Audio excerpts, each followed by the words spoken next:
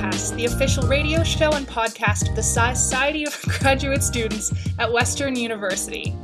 I'm your host, Sarah Clapman. And I'm your co-host, Yusuf. And today we are here with Liam Clifford. So welcome to our show, Liam. Thank you very much for having me. So I guess we would want to begin by knowing more about you, how you came to be interested in doing a master's here at Western in history. Yeah, so to begin, I've always loved history. Ever since I was young, history's been a passion of mine. Even in grade school, I remember, excelling in that discipline. And, I would always be the brunt of all jokes with my friends and family saying, how could you like such a boring subject? To what extent is that going to help you? And, it never inhibited my desire, my passion to continue to further my studies. And throughout my undergrad at U of T, I did a double major in history and political science, trying to keep those two avenues open. And I decided to take the history route for the 2019-2020 academic year with a master's of history at Western. Very neat. So do you think you could tell us a little bit more about what it is you study specifically? Because history is pretty broad, and I'm sure you're sticking your claim in some small area. Yeah, that's a fair point. I always find that announcing that I study history again is an exceptionally vague statement to make. So I would be more than welcome to elaborate a little more. So currently, my research focuses on, generally speaking, cultural genocide in Ireland. I focus on one particular book by the author's name is Michael Hector, and he wrote a book called Internal Colonialism, The Celtic Fringe in British National Development. And this book was written in 1972. And essentially, I'm using this book to talk about how internal colonial structures in Ireland helped create the dogma that would then be used to perpetrate cultural genocide in Ireland. Now, when we speak about cultural genocide, we're often speaking about two particular groups. So first, we have our core foreign group. So the core group is the group that society centers itself around. It's the group that society is given its structure from, and it's important to note that this core group is normally foreign to the land in which it is making itself the main subject group, and on the other hand, we have an indigenous, what we call peripheral group. So the indigenous group obviously would be the Catholic Irish in Ireland, but they're made peripheral by the core group through the dogma that they perpetuate. So examples like this would be, for example, the destruction of language or the destruction of institutions. And this is something that I feel is really important to make mention of, because I was reading this book and I was saying, my God, there's so many parallels with cultural genocide here that this internal colonial theory is suggesting. So my contribution to the research is being able to link these two previously unconnected terms and justify how cultural genocide in Ireland did take place against the Catholic Irish. Well, I guess dogmas can become quite scary, as you're suggesting. Could you tell us more about the dogma and how it was used as an effective tool to further that agenda, and also more about the destruction of languages and institutions as well? Yeah, absolutely. So dogma is broken down into three main sections by Hector's book. It can be ethnic, it can be cultural, or it can be racial. So these are three, fairly broad categories, but important nonetheless, to help explain how this continues to erode the culture of the targeted group. So for example, in the case of language, a lot of native Irish Catholics spoke what we call Os Gaeilge, or the Irish language, which is a language that still exists to this day. It's part of the Celtic languages group, but is often overshadowed by English in Ireland.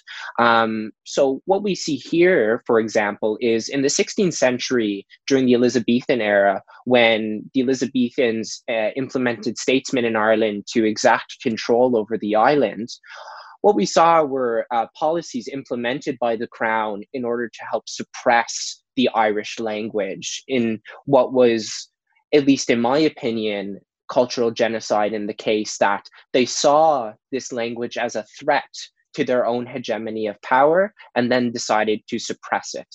And there's a quote by an Elizabethan statesman by the name of William Gerard from the 16th century that says, "Can the sword teach them to speak English?" And I think this is a very prominent example, not only of how policy helps the erosion of culture and the contribution to cultural genocide, but how military conquest was also used as well in a couple examples of dogma. Interesting.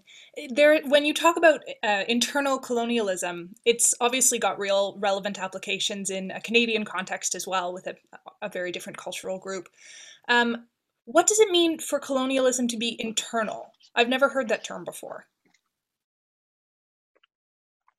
Yeah, so colonialism is, again, it's a broad stroke of a paintbrush, right? You can divide it into so many ways, and you can correct me if I'm wrong, but the example I'm sure you're referring to in the Canadian context is the experiences of Indigenous peoples, during the white settler colonial phase that you could possibly still argue we still live in today, which is very important to make mention of. But in regards to internal colonialism, what we see here is not something that would reverberate the overseas colonialism of European empire or a land-based empire like Russia. What we would see here instead is a close proximity between two groups in the relative same geographic area, and one of these groups conquering the other, for lack of a better term, through the dogma and exacting their control over that group. So what is internal about Ireland's case is that Ireland, for years of its existence, was actually part of the United Kingdom. It was granted quasi-independence in 1921 and then would continue to be an independent country throughout its existence. So internal colonialism is important in this facet because what we see is quite a few European nation states utilizing this formula, for lack of a better term, to help facilitate their nation building. So what we see here is the example of the Irish in Ireland perpetrated by the English, or another European example might be the Basque people in France and Spain. We see how Castilian Spanish slowly overtook the Basques and incorporated with them within the Spanish nation state, or how Parisian culture slowly absorbed the Basques in the, if my knowledge of geography is correct, the southwest part of France.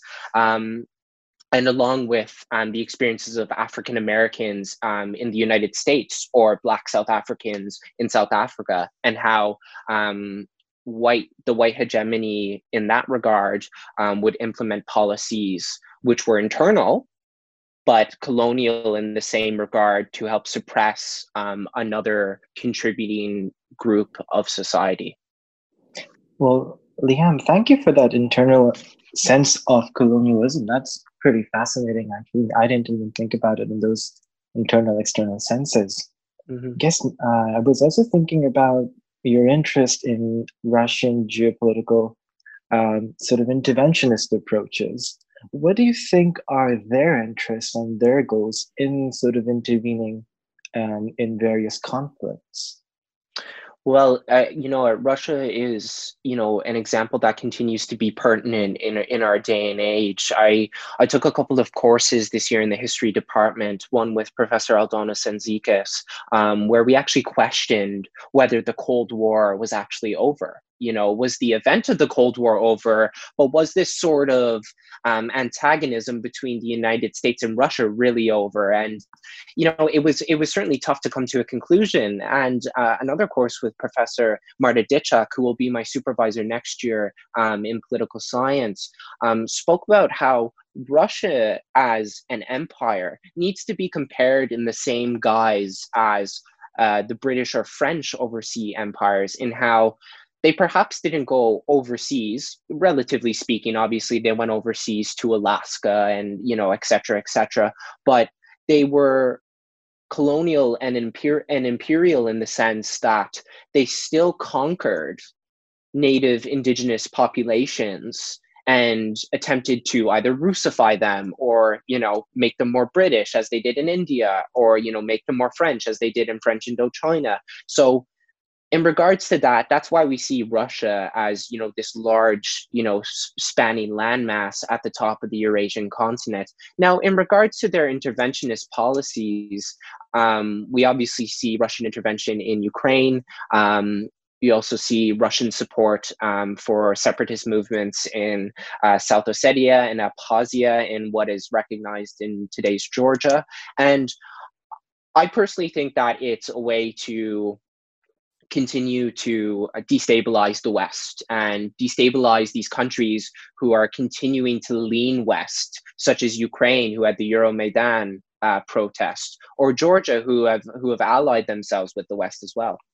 And why do you think it would be important for them to destabilize these sort of areas as well? What is the gain that they get? What's the end goal, I guess?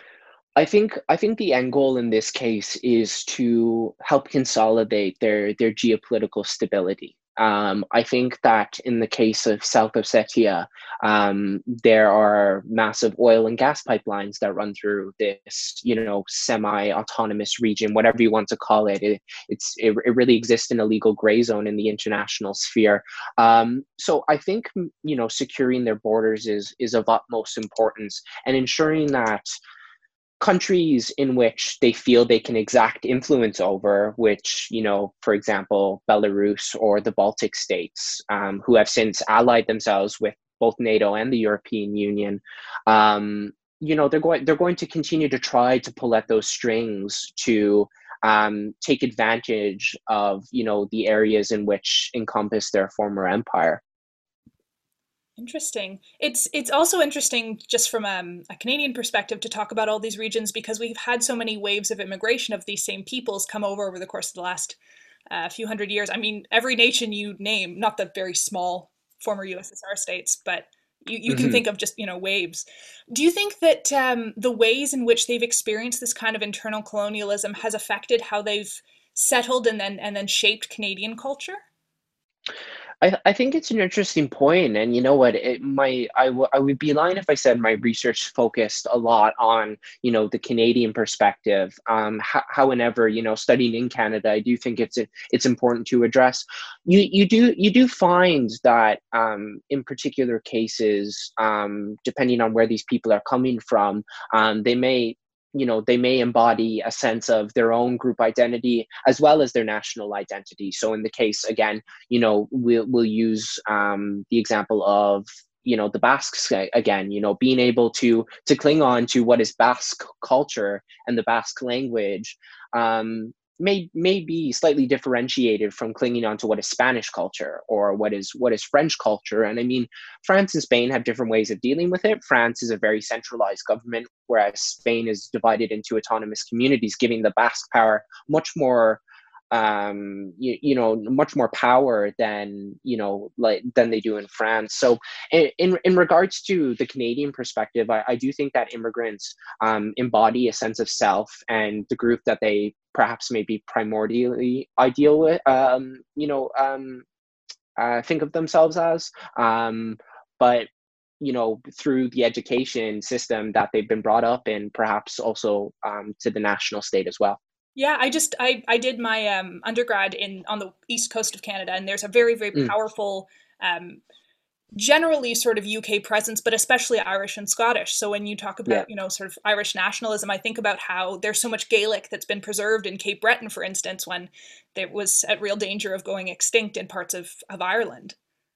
Yeah, and you know what? I think that's an interesting point, because in Ireland we call predominantly Irish-speaking regions Gaeltachts. It means just a region in which Irish is spoken, and the only actual permanent Gaeltacht is actually, I believe, it's just outside of Kingston, here in Ontario. So it's quite an interesting tidbit.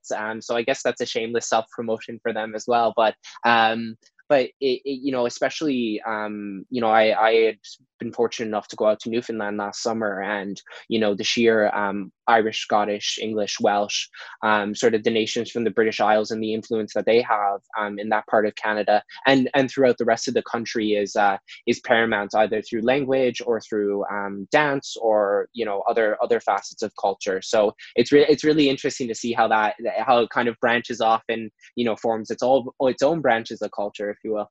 Right.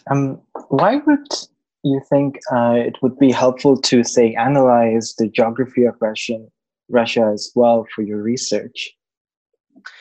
I think the analysis of Russia's geography is so important, you know, especially in a world where geopolitics is becoming so essential, right? You know, you know, as human beings, we rely on, you know, a non-renewable resource in oil, and how, you know, kind of going forward, this is something that's, you know, that's not going to be present in you know, 100 years time or so. You know, I don't pretend to be a geography major, but you know, these are considerations we have to make. So demonstrating the sheer diversity of Russia's geography is super important, because you know, it spans, I think, almost 11 time zones or something ridiculous like that. You know, we go from Mediterranean climate down in Sochi, and you know, go to across to Kamchatka. You know, this is a peninsula that is heavily volcanic, and you know, is almost like a frozen tundra. And then you have Moscow, which is, you know, more temperate climate, and then the vast steppes. You know, this is a country that you know, if you continue to drive in, you'd see 4 seasons in a day, just like we do sometimes here in Canada, which is crazy. But Right. for me, the most important thing is ensuring that, you know, people understand just how anomalous Russia is in its vast resources and climatic diversity.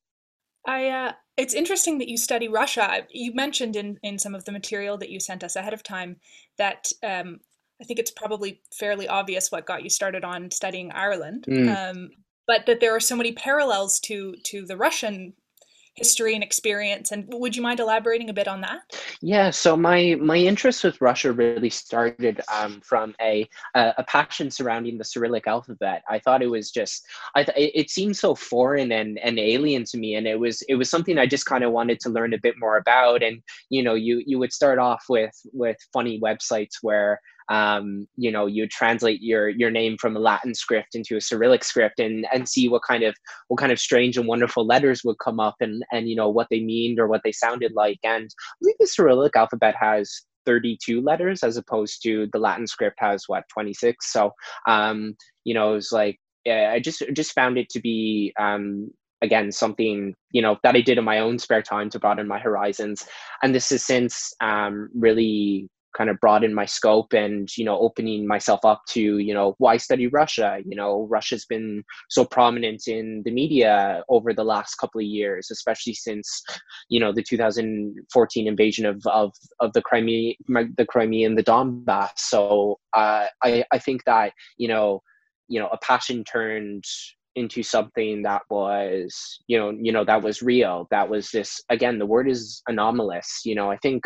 I think Winston Churchill once said that Russia is something along the lines like a mystery wrapped in a riddle, wrapped in an enigma, or something like that. Don't quote me on that, but he had a quote about Russia, in the famed Iron Curtain. So that's kind of where my passion sparked from. So in the context of internal colonialism and cultural genocide as well, what can you say or tell us about the English treatment of Irish? Yeah, well, you know what? It's a layered question, especially when you ask an Irish person that, someone who has been born and bred to loathe the English since I left the womb. But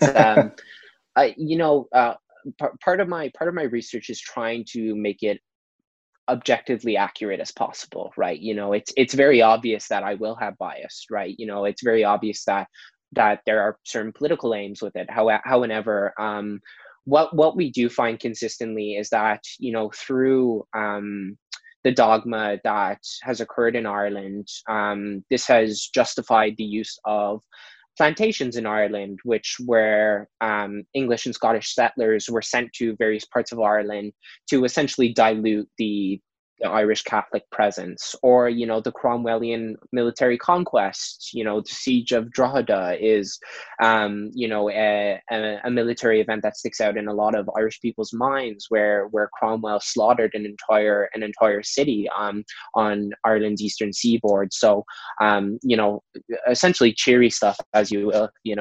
But apart from that, we talked about the destruction of language. But we haven't mentioned how important religion is in this case. Oh yeah.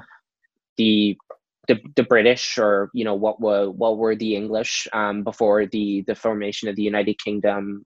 The island of Great Britain was predominantly Protestant, whereas most of the island of Ireland was Catholic. And during the Reformation, obviously, religious tensions continued to build, and the English monarch, which would then become the British monarch, implemented what they called penal laws. So these were essentially laws that guided life for Roman Catholics in Ireland. So it would limit them on the guidelines of being Catholic. So Catholics were not allowed to join the bar in Ireland, like the legal bar.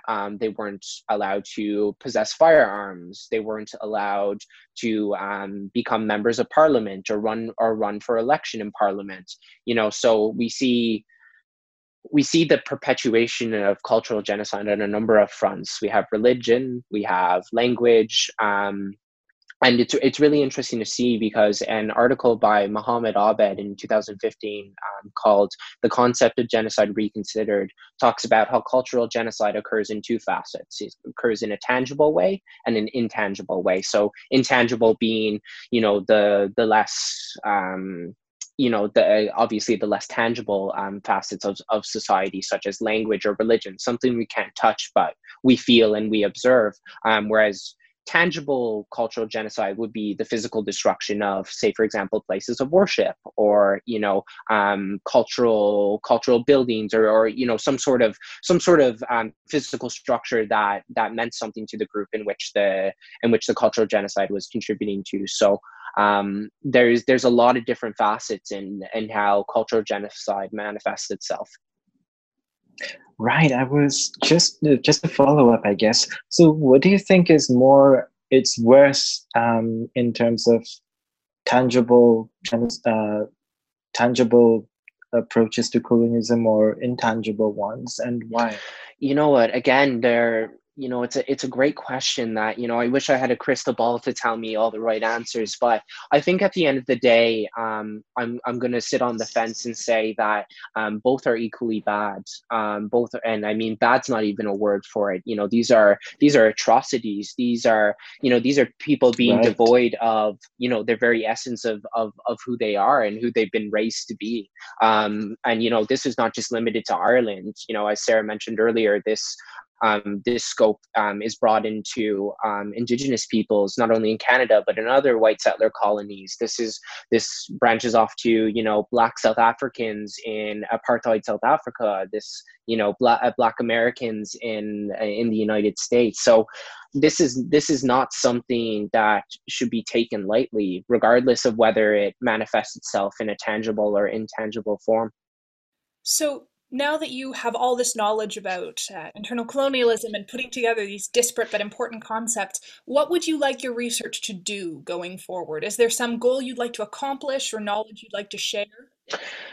I think, at least at the end of the day, my main goal was to make sure that I presented something that I felt strongly about, something that, came across as not only strong in its message, but strong in its objective accuracy. And obviously, coming from one particular background, there are some troubles, or, some obstacles rather, with that.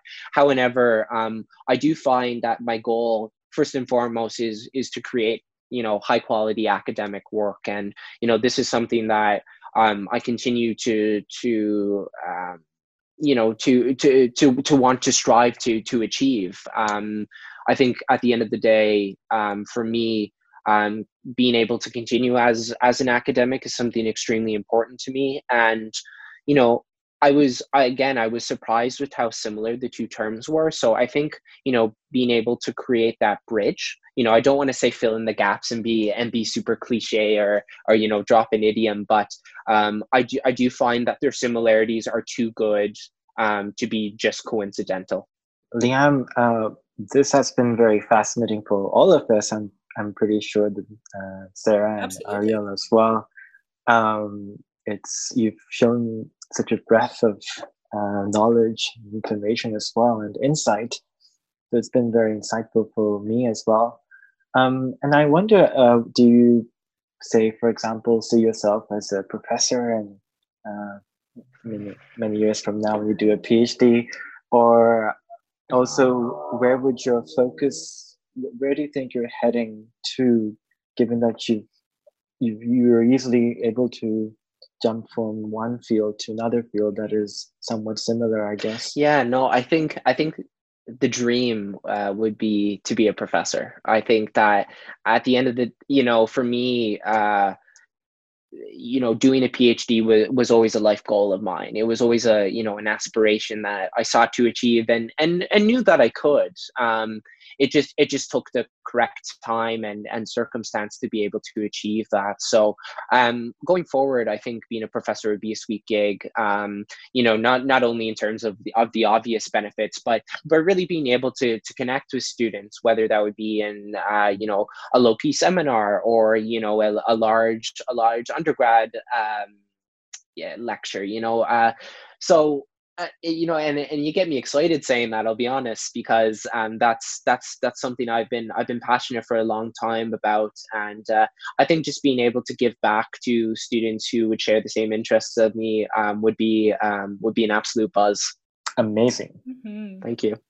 Okay, well, I think we're just about out of time. Thank you so much for coming on. If anybody wants to learn more about your research, Liam, is there a website they can go to, an email they can reach you at, or do you have any social media that you'd like to share? Yep, I can share that now if the listeners' ears are perked up. I have a professional Twitter. It is L as in Liam, N as in Nigeria, J as in Jack, Clifford. That's CLIFFORD. You can follow me there. A lot of great professional content on there. Subscribe for more. Terrific. Thank you. Okay, well, this has been GradCast, the official radio show and podcast of the Society of Graduate Students at Western University. I've been your host, Sarah Clapman, and my co-host was Yusuf Hassan. This episode was produced by Ariel Frame, and we've been speaking with Liam Clifford. If you'd like to be involved with the show or get in contact with us, email us at gradcastradio@gmail.com. You can follow us on Instagram, Facebook, or Twitter at GradCastRadio. To listen to us, we are on the radio at CHRW 94.9 FM.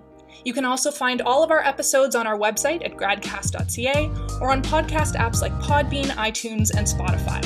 Alternatively, select podcasts have been uploaded to YouTube at GradCast Radio.